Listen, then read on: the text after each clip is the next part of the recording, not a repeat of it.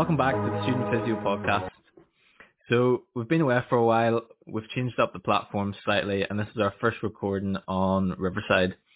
The three of us have had a pretty busy summer. Lads, do you want to give us a bit of an update on what's happened? Yes, so we both graduated, obviously, out in the real world now. I currently have a job within the NHS, well, pending start date, but yeah, that's secured now, and I've just started a second role with Oakley Rugby Club, just working as a physiotherapist for them as well. Yeah, and then for me, obviously graduated, and then was lucky enough to go away travelling with Lewis actually over in America. And then once we came back from that, I've just been job searching basically, looking around for jobs, going to interviews. Not quite there yet with being employed like Brad is, but hopefully I will be soon. Happy days. And yeah, but on me, I'm going into my final year now, so I'm playing catch up on the lads. So episode 21 of the Student Physio podcast. Been a while since we've recorded an episode. We've been quite busy on Clubhouse. So this week we're primarily going to be talking about the lads and their dissertations. So we're going to try and dissect both of them, two very different topics. So this will give us quite a good range on what we're going to talk about.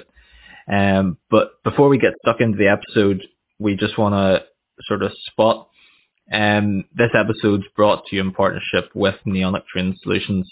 Neonic are a new sponsor of the Student Physio podcast. Neonic offer bespoke training and placements for healthcare professionals and medical students across the UK. They're based in Shipley in West Yorkshire and have a fantastic facility to accommodate for a wide range of learning needs. They also offer physiotherapy treatment to the public with a free consultation and 5 follow-up sessions amounting to a total of £20. If you're interested in an elective placement as a healthcare professional or student, contact Neonic at support@neonic.co.uk. So lads, getting stuck into this episode, do you want to give sort of a brief overview on what your dissertation topic was, how you got to it, and a little bit of background into the topic? If we start with you, Brad.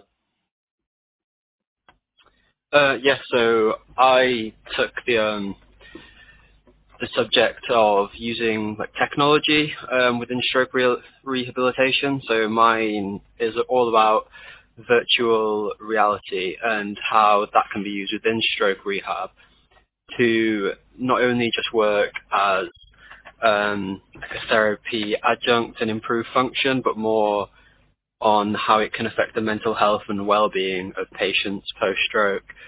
So there's a lot of use of virtual reality in like a psychological rehab way, especially for like PTSD and a lot of like coping strategies, but it hasn't really been ruled in for stroke. So I kind of took this opportunity to conduct a literature review looking at whether it did have a positive impact on a lot of different aspects of mental health and patients post-stroke.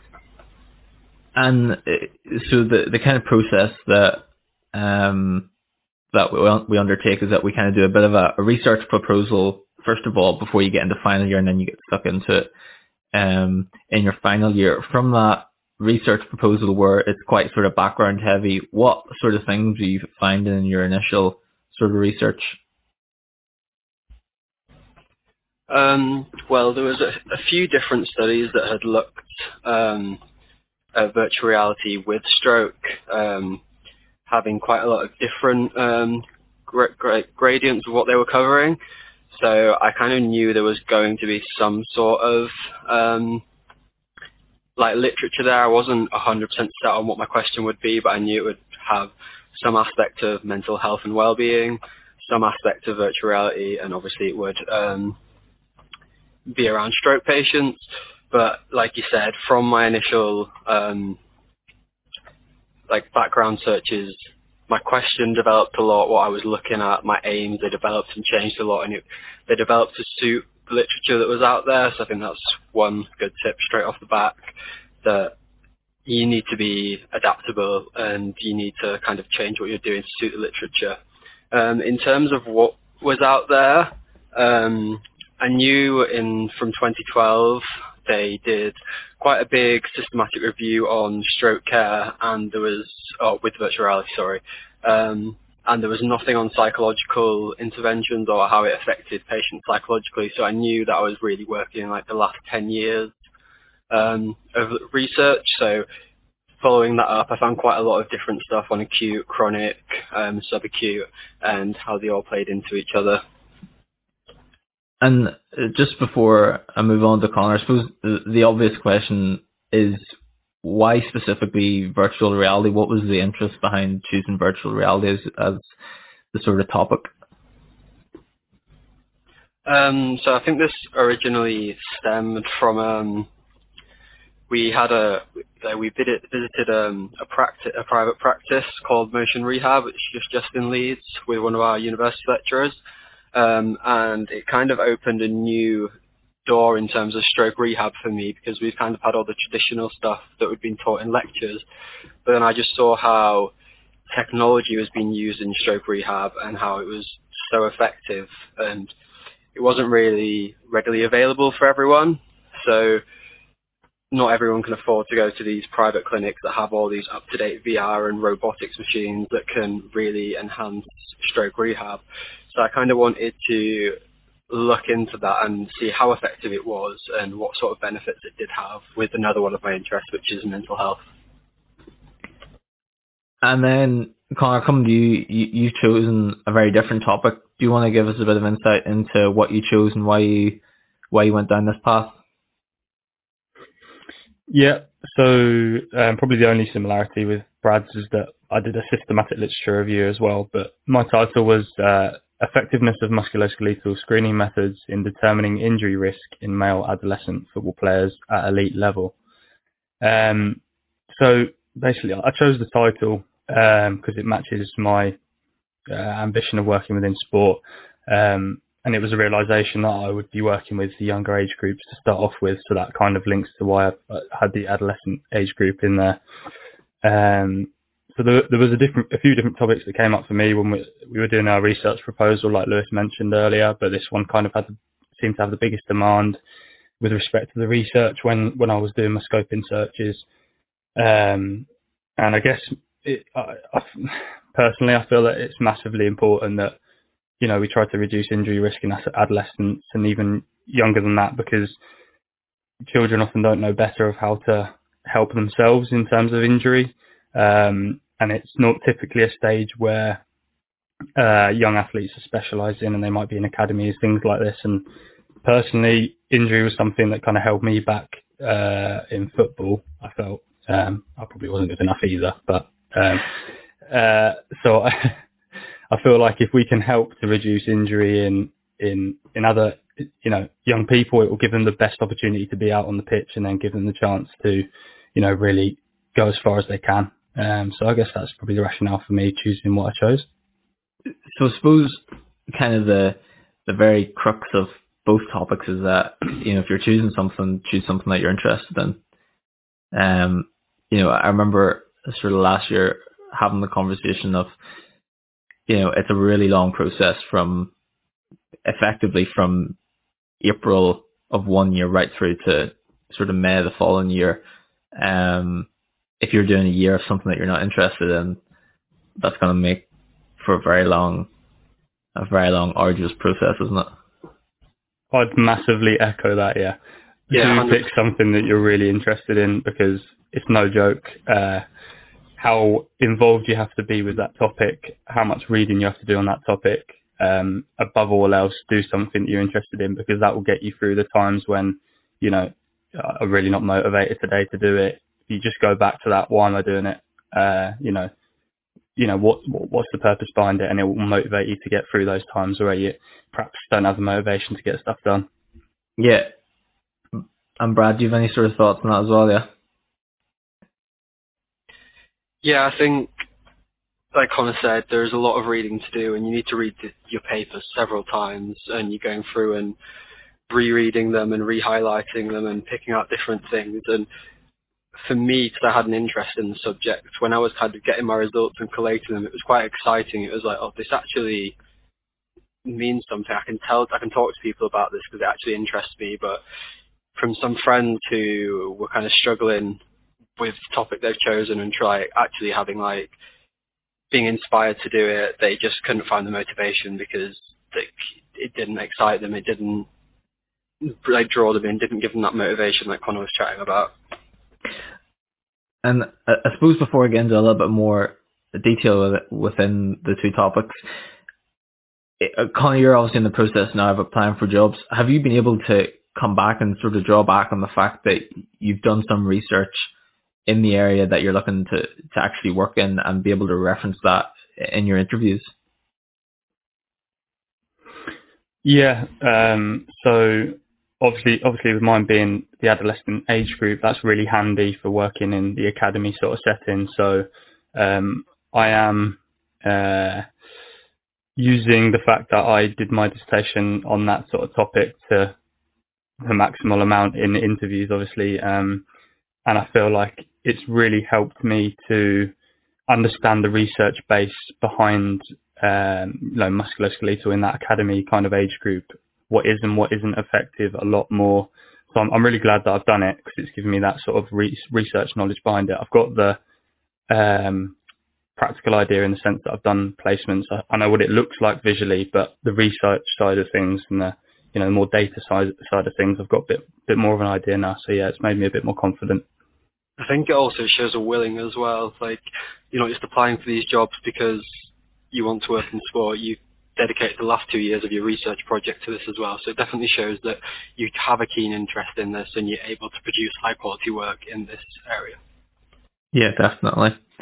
So, Connor, delving into yours in a little bit more detail, I think your topic's really interesting, largely because of we did the podcast with Tom Hughes, and he's got published research on pre-season screening tools, and that kind of fits. It's in the same sort of pathway as yours. It gives a quick rundown of what a functional movement screening process actually looks like. Yeah, so a typical musculoskeletal screening will normally involve sort of different functional movements that allow a physio or strength and conditioning coach to see or measure different parameters that might act as predictors for injury. So just to kind of give an example of that, it might be that they get you to do a single leg hop for distance, and then they'd measure the distance and cross-reference this with your teammates' scores, other research, or against the other limb and come up with perhaps a symmetry index. That's something that I've seen is heavily used in research as well to determine what the score is and if that would leave you at low or high risk or medium risk of injury in the future. And then typically you'd group more than one of these different tests together, and that would help to be a bit more rigorous in testing for that injury risk. So something that I've kind of learned from doing the research is that it's quite a theory. It's a theory that you can do this, and I think we're starting to learn now that the amount of different parameters that you actually would need to measure and the complexity of the different parameters that you need to measure to actually determine injury risk is quite a lot more complicated than just watching someone squat and seeing how much valgus they've got. Predicting injury is very, very complicated because you're trying to obviously estimate if something's going to happen in the future, and that's not always as cut and dry as we kind of try and make it out. So it's kind of humbled my estimations of predicting injury as well, and what's actually possible. But we still obviously try to do it anyway. And by sort of humbling, do you mean that don't take the data as gospel? Is that kind of what you're getting at? Yeah, I think there's an element of that. I guess it's like with everything. There's no one answer fits all. You have to put together a lot of different things, whether it be visual, it's how the player feels psychologically, what their movement looks like, their fatigue levels. It's not just in that screening, what were their numbers, and then that's going to determine whether they get injured or not. It's a lot more than that. But obviously we know for this systematic literature review that I carried out, it would have been a very big research review to have looked at every single parameter. So, for obvious reasons, I only was able to look at that screening side of things. But I think if we could bring together all different aspects in a research paper, that would make for something pretty special. And I know Dr. Tom Hughes that we spoke to before is a real pioneer in that area. And every time he brings something new out, it's like, really eye-opening, because we're now talking about AI and computers to measure all the parameters, and it's getting to real complex areas. Yeah, I just wanted to jump in there. I think there's quite an important point that you just raised there, Connor, about like the scope of your research question, and I think this is something that can catch a lot of students out, especially if you're at the master's level like we were at, is trying to encompass too much within your research question and not actually answering the research question. So, like, for example, with mine, I had an 8,000 word dissertation thesis to write, and obviously you can include quite a lot of information in there, and you can cover quite a large scope and quite a lot of detail. But then when you try and translate that into the literature review, like journal article we had to do, that's only 3,000 words that we were allowed. So there is no way that I can translate all 8,000 words effectively into. You need to consider the scope. Can you answer your title? Can you cover all your aims? Do you realistically think you can do that? And I didn't, so I changed my title for my journal article. And rather than looking at all mental health and well-being, I just looked at symptoms of depression and other psychological impairment, because that was just a tiny aspect of my whole thesis, but it meant that I could comprehensively cover every single point that I wanted to, that was involved in that title and that was involved in the aims. So I think that's just a very good point to actually like reflect on and think, have I actually covered everything? Can I cover everything? Is there anything I'm missing here? Yeah, I would definitely agree with what you've both said there, and that I'm kind of at that stage now, where a couple of months ago when you're kind of putting an idea together, like we were sitting in the kitchen corner and I had like all these ideas written down of pretty much the same topic, but it's like, how can I make this as simple as possible? You think, 8,000 words is a lot to write, but once you actually get in the nitty gritty of it, they're going to be eaten up pretty quickly. And, meetings that I've had with my supervisor have been largely around, you've got a decent idea here. How can you make this as basic and as simple as possible for me, in terms of whenever it comes to narrowing searches down, you just want such a small pool of what you're working with to make life as easy as possible for you. Yeah, it kind of goes the other way, doesn't it? So we're saying pick something that you're really, really interested in. Don't fall into the trap of just picking any topic, because you won't get enough words, you won't have enough to write about it, you won't be interested in it. But then if you do pick something you are really interested in, you have to almost hold yourself back or really refine the topic, because if you included everything you were really interested in, it wouldn't be possible to meet the criteria of, at the end of the day, someone's got to mark it and give you a score. You wouldn't be able to produce something that is good enough. So yeah, definitely echo what Brad and Lewis said there. Really refine it, get it down to a T, make sure that you're going to answer the question that you're asking. Don't make it too complicated that you can't get all the information into the amount of words that you're limited to. Yeah. So I suppose then, moving on a little bit, obviously both of you have done a systematic review. In terms of the methodology process that you both undertook, I read both journal articles and both are relatively similar, but there are a few differences. Brad, do you want to go through a little bit of the process that you went through in regards to your methodology? Yeah, so I initially carried out just some background searches. That was just to make sure there was sufficient evidence in the actual area. And you can kind of learn from these background searches. So like you have to write a background. So those initial searches can like help you find out. So like depression post-stroke was 31% of patients, which is like nearly a third. So that kind of just really spurred me on to know that I was kind of on the right lines. After you've kind of carried out your background searches, and while you're doing this, you need to be picking out keywords. So like for me, mental health, depression, stroke, virtual reality, they're all things that can like go into my different search terms, and you need to look at what relevant papers are using for their keywords. So it might be neurological rehab instead of stroke rehab, and that's why I'm not getting loads of papers come up when I'm searching. So it's good to actually look at what words and the phrases and the terminology that the other papers are using. You need to decide on some databases. So this can be through trial and error, whether you just keep searching on the different databases to see if there's anything relevant, or if you use like a guide, so for like healthcare ones. Then I kind of came to formulating my search terms. So I used the spider framework. A lot of people might be familiar with the PCOS one, but as I was looking at mental health, I knew it was going to be quite a lot of qualitative data. So I found some references working with my supervisor, and Cook et al. In 2012 found that if you are using qualitative data and you want to get more search results, then the spider search strategy could be better for you. So that's what I went ahead with. Then I had to formulate inclusion and exclusion criteria. These were constantly changing, by the way, so it's not like you need to set these at the start. I initially found it quite hard to set these because I didn't really know what the research was going to say. So, for example, I wanted to do acute stroke and just focus solely on how it affects acute stroke because I thought comparing it would be quite hard.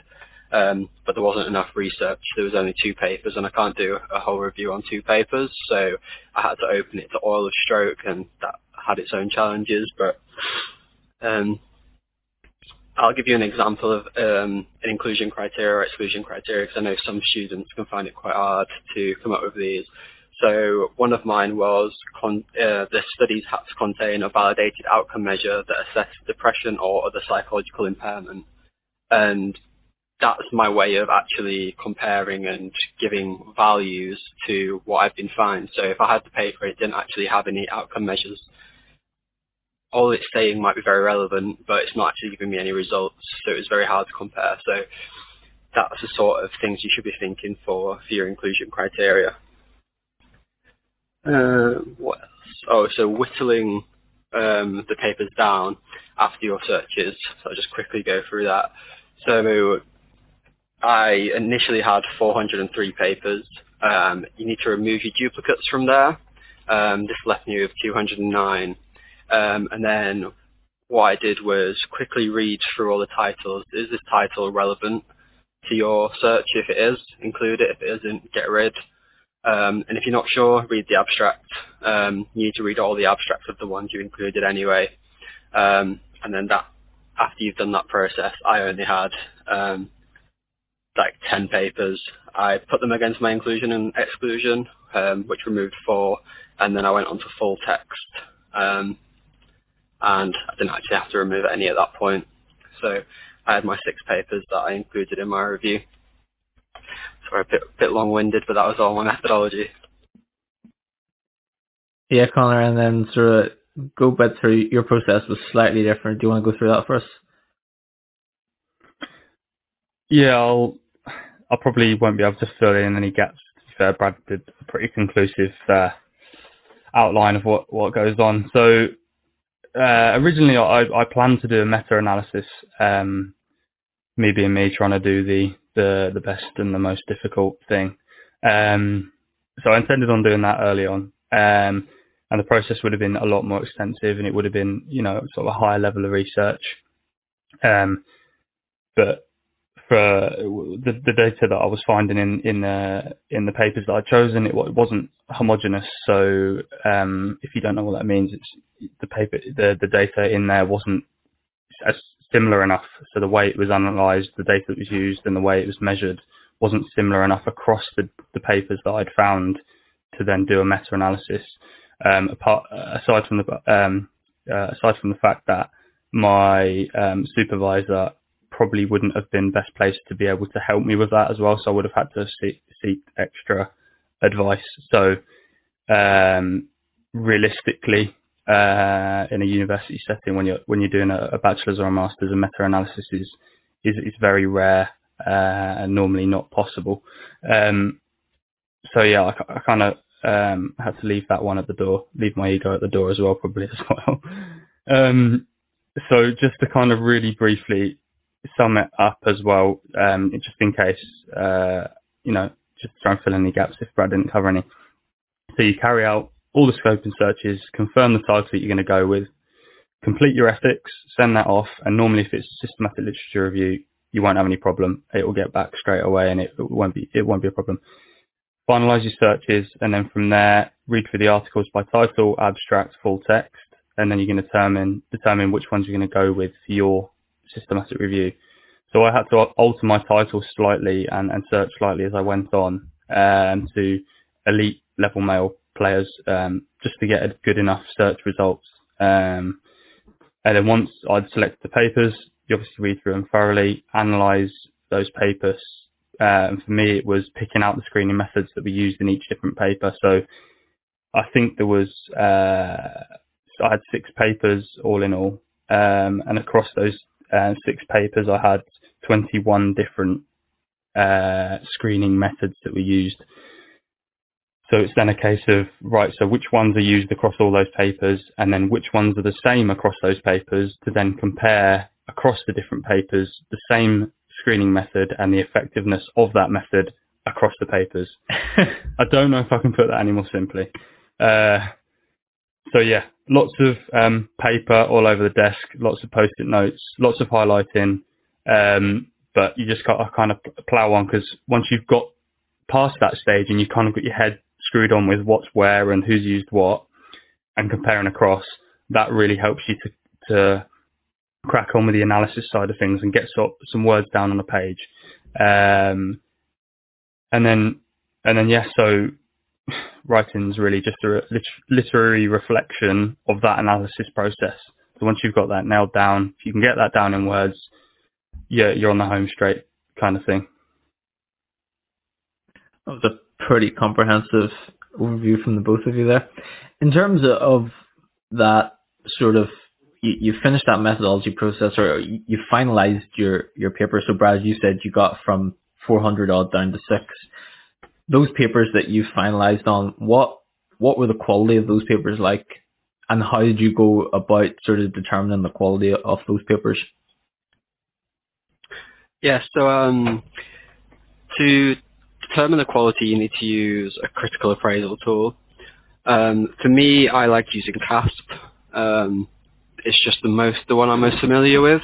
I don't think there's any right tool to use. I think the most important thing is that you understand what the critical appraisal tool is asking, and that you're familiar with it and that you're confident with using it, because it's only as good as the user. So you need to make sure that you actually know what you're doing. There is, for me, I like CASP because there's little questions, and the little questions are like prompts to me, and when I'm reading from a paper, it can kind of give you a bit of a boost of this is what I'm sort of asking, because some of the questions can be quite broad.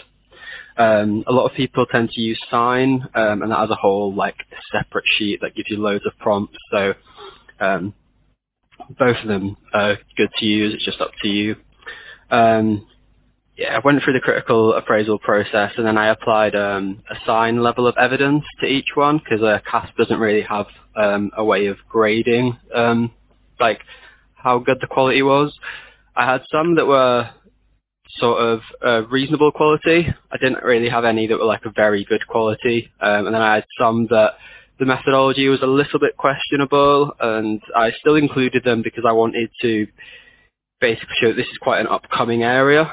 There's not much research in the sort of area that I was looking at, so I felt like all the papers should get their points raised, but when I was raising those points, I made sure to say that this paper didn't really have the methodological quality that we would like, so these results need to be interpreted with caution, because there were some questionable things or some things that might have introduced bias in the paper. So you really need to pick up on that, and don't just say, oh, it's a low quality. You need to be saying why and what implications this actually has.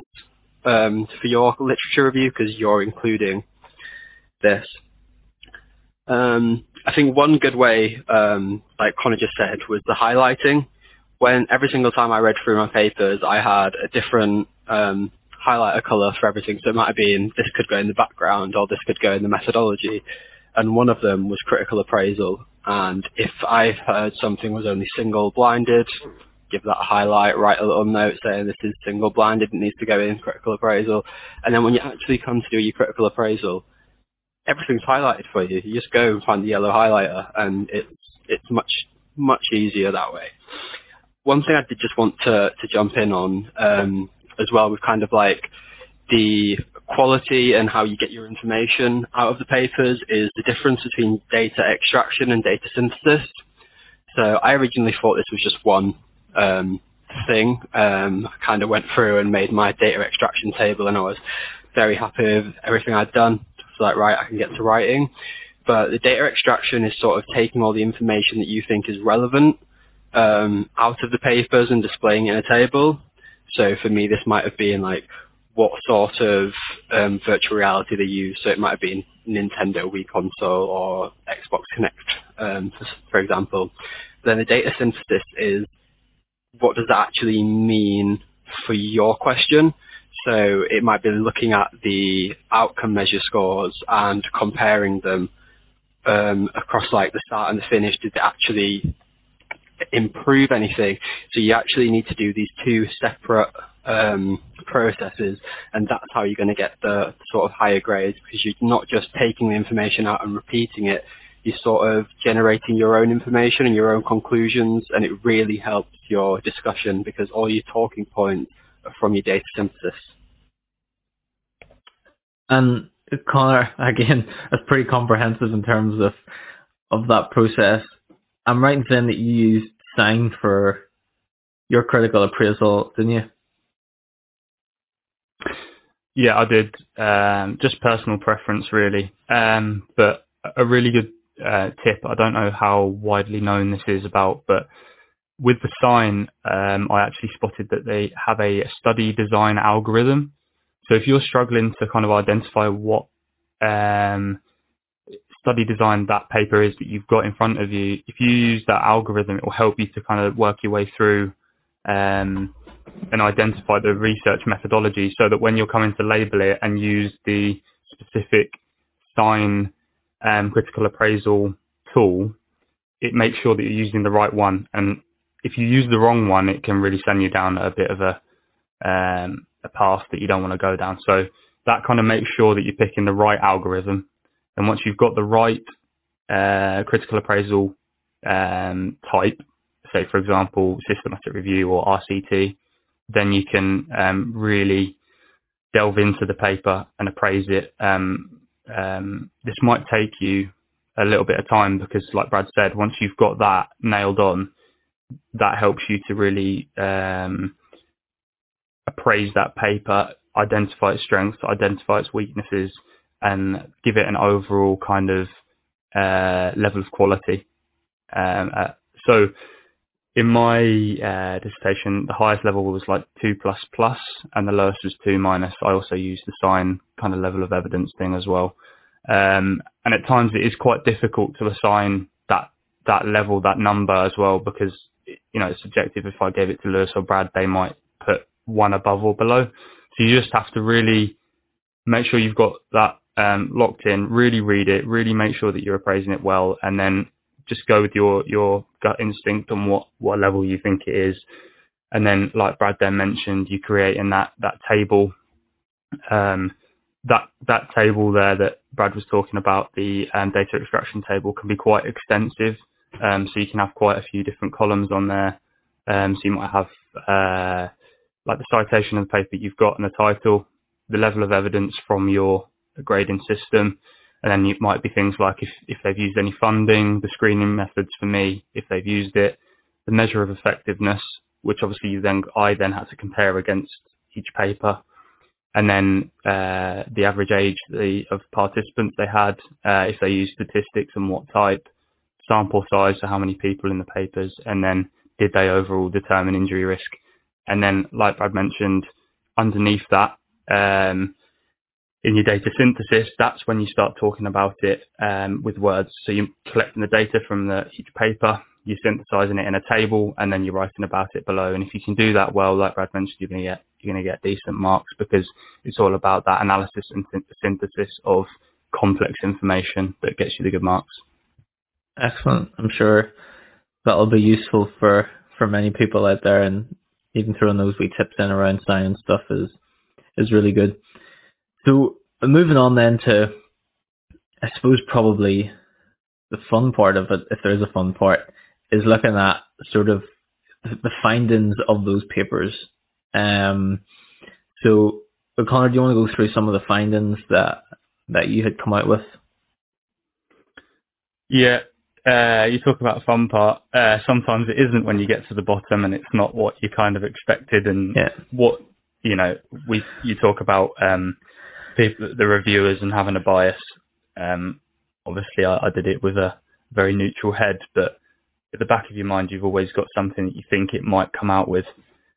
So my review kind of found that from the papers that I'd synthesized, that the screening methods might not be effective in determining injury risk, but it doesn't discount their ability to be used as an objective marker, for example, so collected prior to the season or when the player's at maximal fitness, and then use it as a measure to get the player back to when and if they get injured, sort of thing.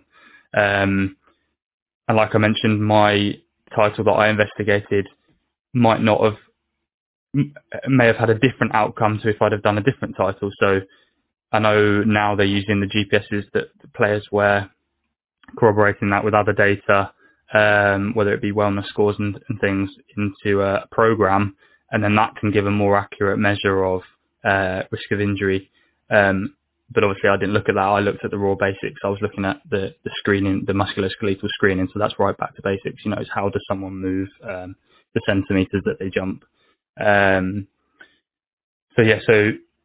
papers that showed the most promise, or the screening methods, should I say, that showed the most promise as being statistically relevant, were the knee to wall, the tuck jump assessment, and the single leg hop for distance, as well as the functional movement screen. So that kind of sums up the main findings of my paper. And Brad, what sort of findings were you coming out with? So obviously the stage of stroke, which we'll probably come on to in a little bit, matters a lot. So your rehab potential changes as you get further down the line. So when we were looking at different interventions, it was quite hard to compare the effectiveness of it at an acute stage, at a subacute stage, and at the chronic stage. Not only that, but they were all using different VR, they were all using different intensities, different frequencies and lengths of the VR, so it did make it quite difficult. But as a general theme, it really does have a positive impact on psychological well-being.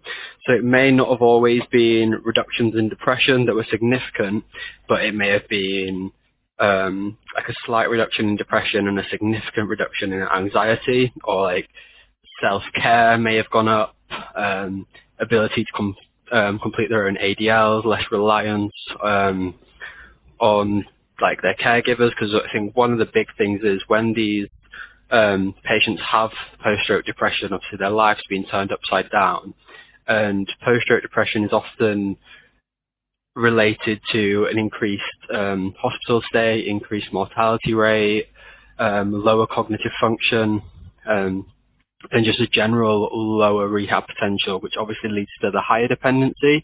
So it was really good to see that actually, as a result of this VR intervention, we were actually reversing those things, and people were getting like more self-efficacy. They were like realizing what was going on. They were having better cognitive function. So it was like really exciting to see. I think some of like the drawbacks, because like one of the studies compared it with robotics, and robotics had way better functional outcomes. Maybe not the psychological outcomes, but the functionality. It was shown that it can be better elsewhere. So it means that VR may not be like sort of one shoe fits all sort of approach. It might just be another adjunct that we can use, rather than VR is going to completely reform stroke rehab. It might be just that if we realize that a patient is struggling with psychological impairment, that we give them a sort of a quick VR like rehab schedule, just because we know that it may not increase their function, but it will have those psychological benefits for that patient. One of the other things that I was going to say about this was how inclusive it was. So one of the studies that I looked at had patients with aphasia, so that's problem speaking. And obviously that's quite a hard study group if you're going to conduct research on people that have got problems with communication. So it just showed the like the versatility of VR, so that this group that's usually left out of all research and isn't really included because they're really hard to work with, they were able to complete a VR research project that went on for 6 months in that study. And they actually all got loads of improvement. So it just shows that this is definitely an adjunct that we can be using with a lot of stroke patients in the acute and subacute and the chronic stage that are going to have benefits. And there's so many variations of it that definitely can be possible. Just a quick point before I ask another question about your findings there. Connor, you mentioned about the sort of statistical significance of some of the tests, and I think statistics is probably an aspect that students would struggle with more than any. I certainly find that in my year that statistics is quite hard to get your head around. Just for anyone listening, a good video that I came across the other day on Twitter on Aspetar's account is a presentation by Rod Whiteley, and it's basically called How to Lie in Sports Medicine Using Statistics, and he kind of goes through how the p-value is quite a difficult thing to get your head around, but it's not sort of the crux of everything, in that how a lot of research is conducted to fit what the journal article wants in their paper. So you might want to go down one path to get the result that you feel like this is what needs to be published, but that might not necessarily align with what the journal article is looking for. And he says, you get so many papers that get submitted that get rejected until you get the one that article wants to accept. And he was talking about how p-value and those results can play a big effect in that, and how some papers that might not appear to be statistically significant because there's maybe less papers or there's less participants involved in it might actually be more statistically significant, but due to the sheer volume of data that's present in that paper makes it appear that it's less statistically significant. So it's quite a good little video. It's only 10 minutes, and then I think you can go onto their YouTube and get something a bit more extensive, but it's a good watch just for getting your head around that. No, I think that's definitely a really good point to raise, Lewis. I think a lot of people in our year struggle with statistics as well. And you kind of raised the second point that echoed Connor there. So that like coming in with preconceptions. So obviously if these researchers can only get their paper published if it sort of meets the criteria for an article, there's obviously bias there. And I think this is what some of the lecturers are really looking at when you're writing your dissertation. They want you to come in and be absolutely neutral, sitting on the line, sitting on the fence, and looking at both sides. So for my example, I obviously really wanted VR to be effective. I think it's one of my interests, so I really wanted it to be effective, but I couldn't come across as that sort of, I want this to be effective because, and only take the ideas that were for it and not against it. And that's how you're going to get those higher grades, by coming in with no bias and not making that mistake, and just like actually putting the arguments for and against, and then being critical about them both, comparing them and deciding which is it good for, is it for but you need to consider this, is it actually not recommended, and you need to come on with that critical head, or you're just going to lose marks, especially at level 7. I think that was one of the huge things for us at the master's level. They're really on that. Yeah, not too much to add. Didn't kind of from what Lewis mentioned there about the research, and as you go through and you learn a bit more about research and you in general and databases and all that sort of thing, you do start to learn that actually there isn't quite as much honesty with papers and things like that. There's a lot more bias involved in things than you might think. A paper might be presented in a way where it looks, $1 million, and there's no bias involved, but there's always bias involved at some level or some capacity. At the end of the day, humans writing it.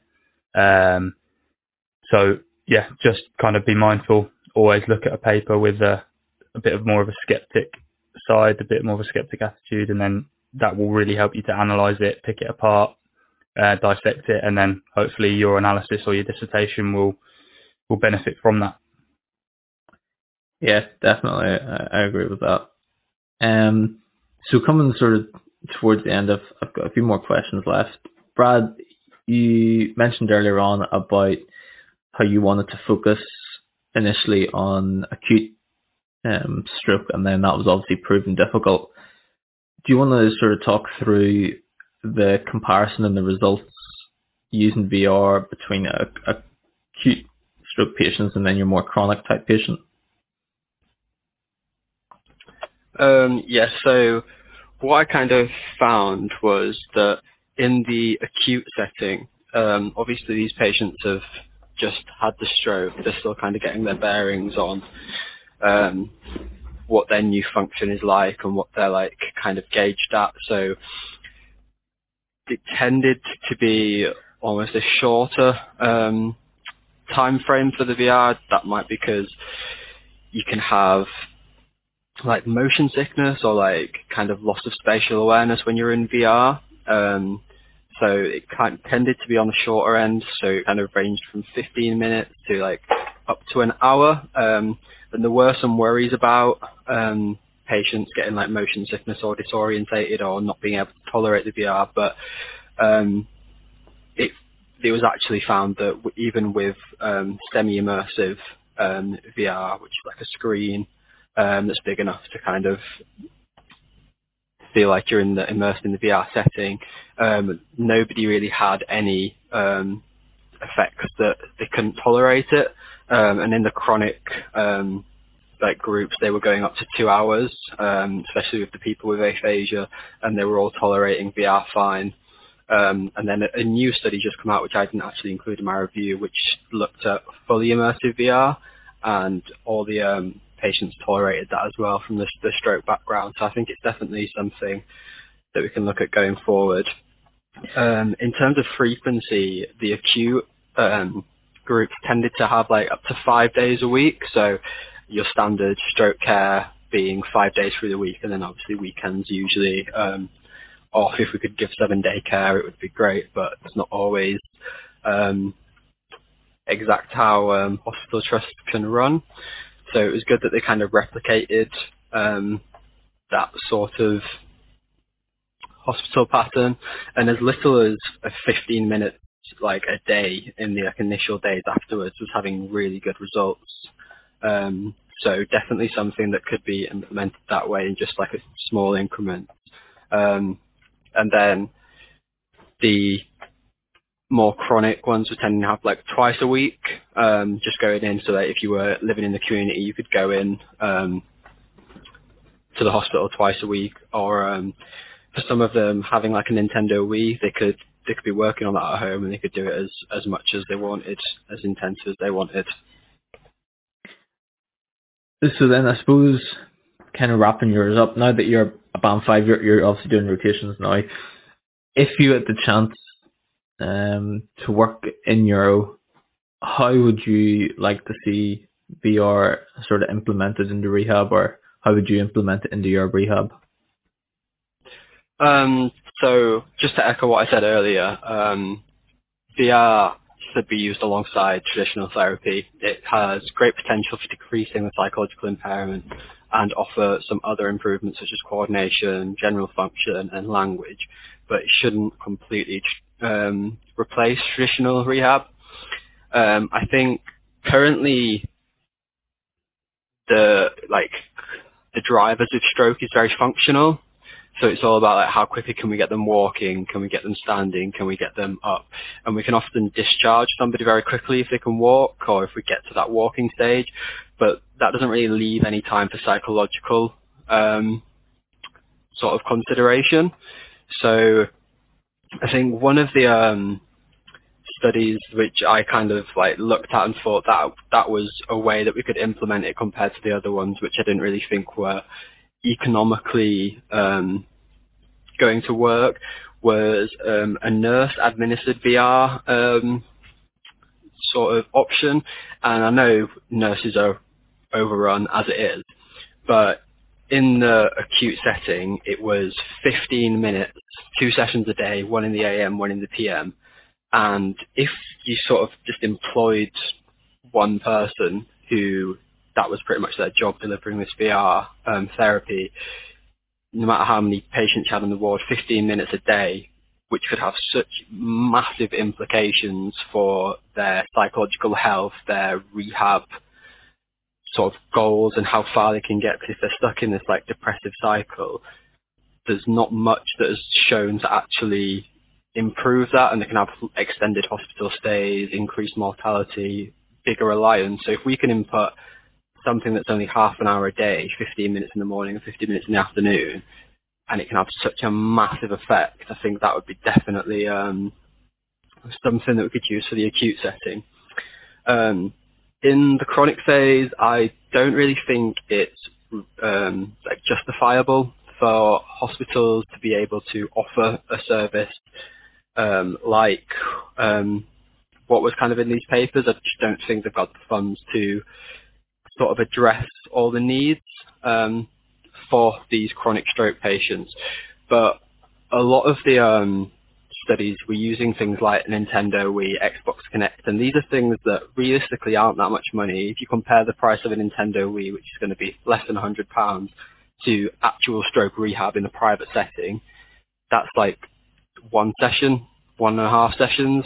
So I think it's a long-term investment that could definitely have implications for stroke patients at home. When you can use that self-rehab, they can do it as much as they want.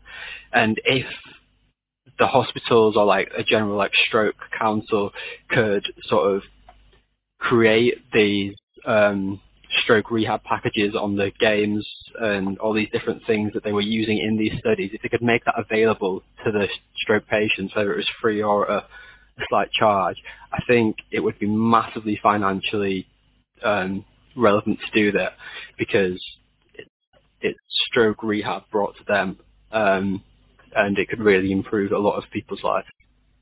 Yeah, definitely. I definitely agree. And just the movement of technology into everyday life, it makes complete sense to implement it into rehab where we can. So I'll kind of just come back to you, and you mentioned earlier on about sort of the lack of conclusiveness with functional screening in itself, and that there's just such a wide variety of screening initially, and then how you implement that tends to be quite sort of personal, that there isn't really that this is exactly what you do. And granted that a lot of this is because the difficulty with it is prediction, and people are trying to work out what's the best way to predict it. But that lack of conclusiveness, do you think that lends itself to such a wide variety of tests in itself, and that if you went into one club, the functional screen that you would find there is probably going to be different to any other club around that? Why do you think that is? Yeah, it's a good question. I think it probably lends itself more to the complexity of the different movements that an athlete will complete in their sport. but also to the complexity of the number of different quantitative ways that we can measure the athlete. Whether it be heart rate, distance jumped on one leg, or even how much relative valgus they have on a tuck jump. I think it's hard to draw conclusions on the athlete's risk of injury if you aren't sure what part of their body or what physical or psychological metric you need to measure. So yeah, that's probably what I'd have to say on that. Yeah. And then I suppose if you were going through a functional screening process with an athlete, knowing what you know, having done this piece of research, what things would you be sort of putting as your sort of, you must implement it, you should implement it, and then sort of lesser down? I think definitely being repeatable in the testing. So if you're doing a whole team, make sure that you doing them on the same day, or in the AM PM, or even doing them back-to-back days, so that the player that you're testing has got a similar amount of load applied to them. They've trained similar to the teammate. Making sure that any cues that you're giving to the player are similar. The equipment you use in the position in the equipment. If the player's doing a tuck jump, making sure it's on the same surface, making sure they've all got shoes and socks off if that's the way you're going to do it. Just make sure it's repeatable, because we know that sort of the reliability of the testing, like I've mentioned, isn't that great as it is. So if you can minimize the amount of extra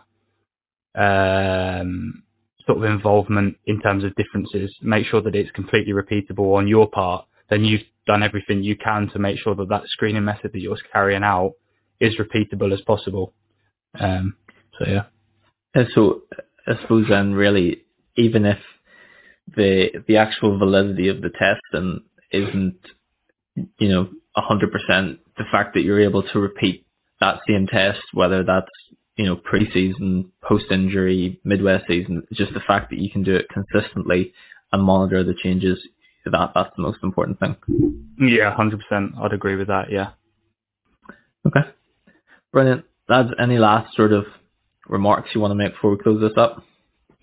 One thing I did just want to touch on was limitations.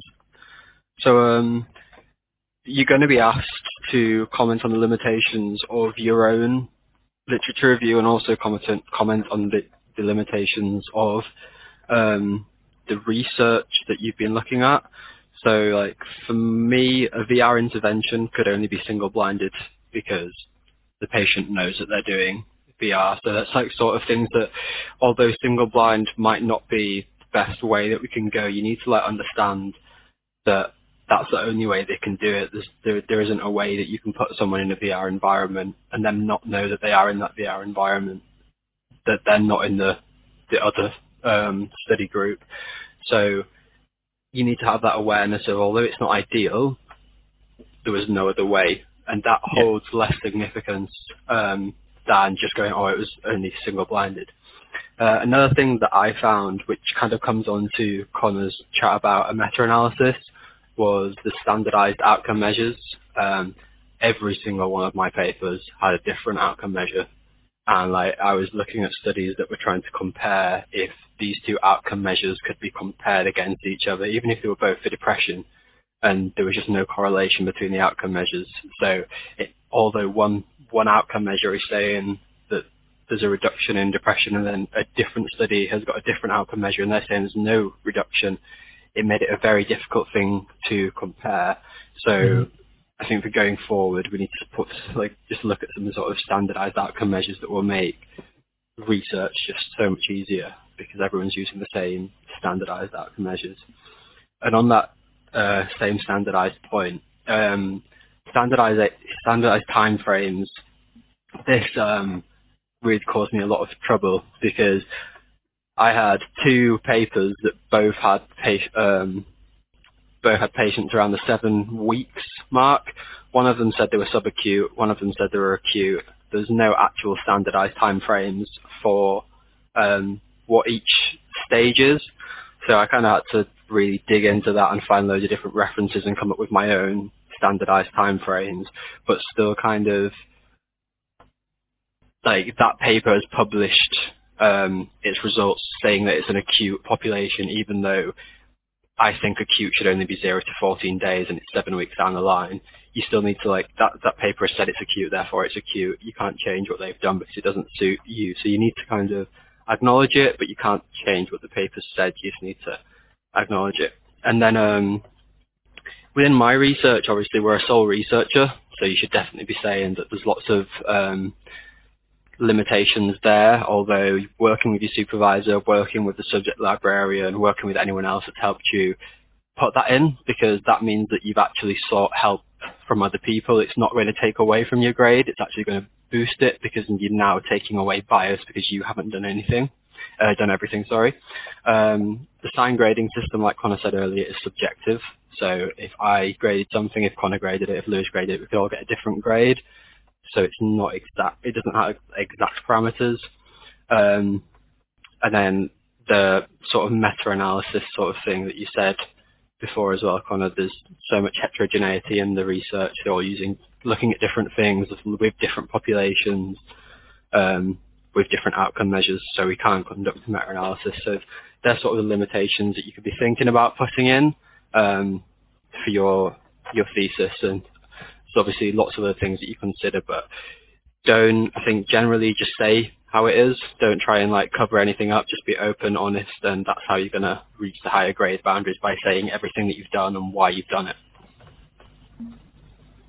Yeah, and then some kind of broader pieces of advice for anyone who, is going to be doing a dissertation soon or a thesis soon. Let the research guide the specific topic. If you know you've got an area of something that you're really interested in, let the research dictate what specific topic you're going to do in that area. Don't force it, otherwise it won't kind of come out as good as you want it to be, and it won't be as relevant to what's out there. And it sounds a bit cliche, but take breaks. If you've been writing for a couple of hours, come away from it, do something else, think about something else, and then come back to it. What comes back out on the page will be better for doing it, and it might not seem that, but obviously if you're on a roll and you're typing away, crack on. But if it's not coming out quite as quickly as it was, step away. Seek help if you're stuck. I'm sure whatever uni you're at, your lecturers are going to be more than happy to help. Your supervisor is going to be more than happy to help. They've been through it before, so there's no sort of stupid question. Don't feel like there is. And then, like I mentioned again, so often something that I found personally was you spend so much time looking at that document when you're typing that your own words go blurry on the page. I think me and Brad spoke about this earlier. Yeah, definitely. Having time away and coming back and reading what you've written can really help with the quality of what you've written, making sense of what you've written. Obviously you'll be planning and things, but having time away, thinking about something and coming back to it and reading it will help you to unblur that. There's just sort of a little bit of a personal touch. I'd just add to that as well. If you're fortunate enough to have somebody else that can read it, whether that's a friend, another student, you read mine, I'll read yours sort of thing, definitely do, because I know for me, I can write a sentence and I read that and it makes perfect sense. And then someone else can read it and be like, what are you on about? That sentence has no structure. It doesn't get to the point. But in my head, because I've got all the information about this subject in my head, that sentence makes full sense. But someone who doesn't have all the information, they haven't a clue what I'm on about. So I need to actually look at that again and make sure that I'm writing so that my reader can understand what I'm doing. Yeah, there's some brilliant tips of advice that I'm sure people out there would pay for. So they're getting it for free, so that's brilliant. We'll wrap it up there then. So that's episode 21 of the Student Physio podcast complete. You can like and subscribe on YouTube and listen to us on Spotify, Apple Podcasts and Google Podcasts. Equally, you can follow us on all social media platforms at Physio Podcast 1. Thanks very much for listening, and bye for now.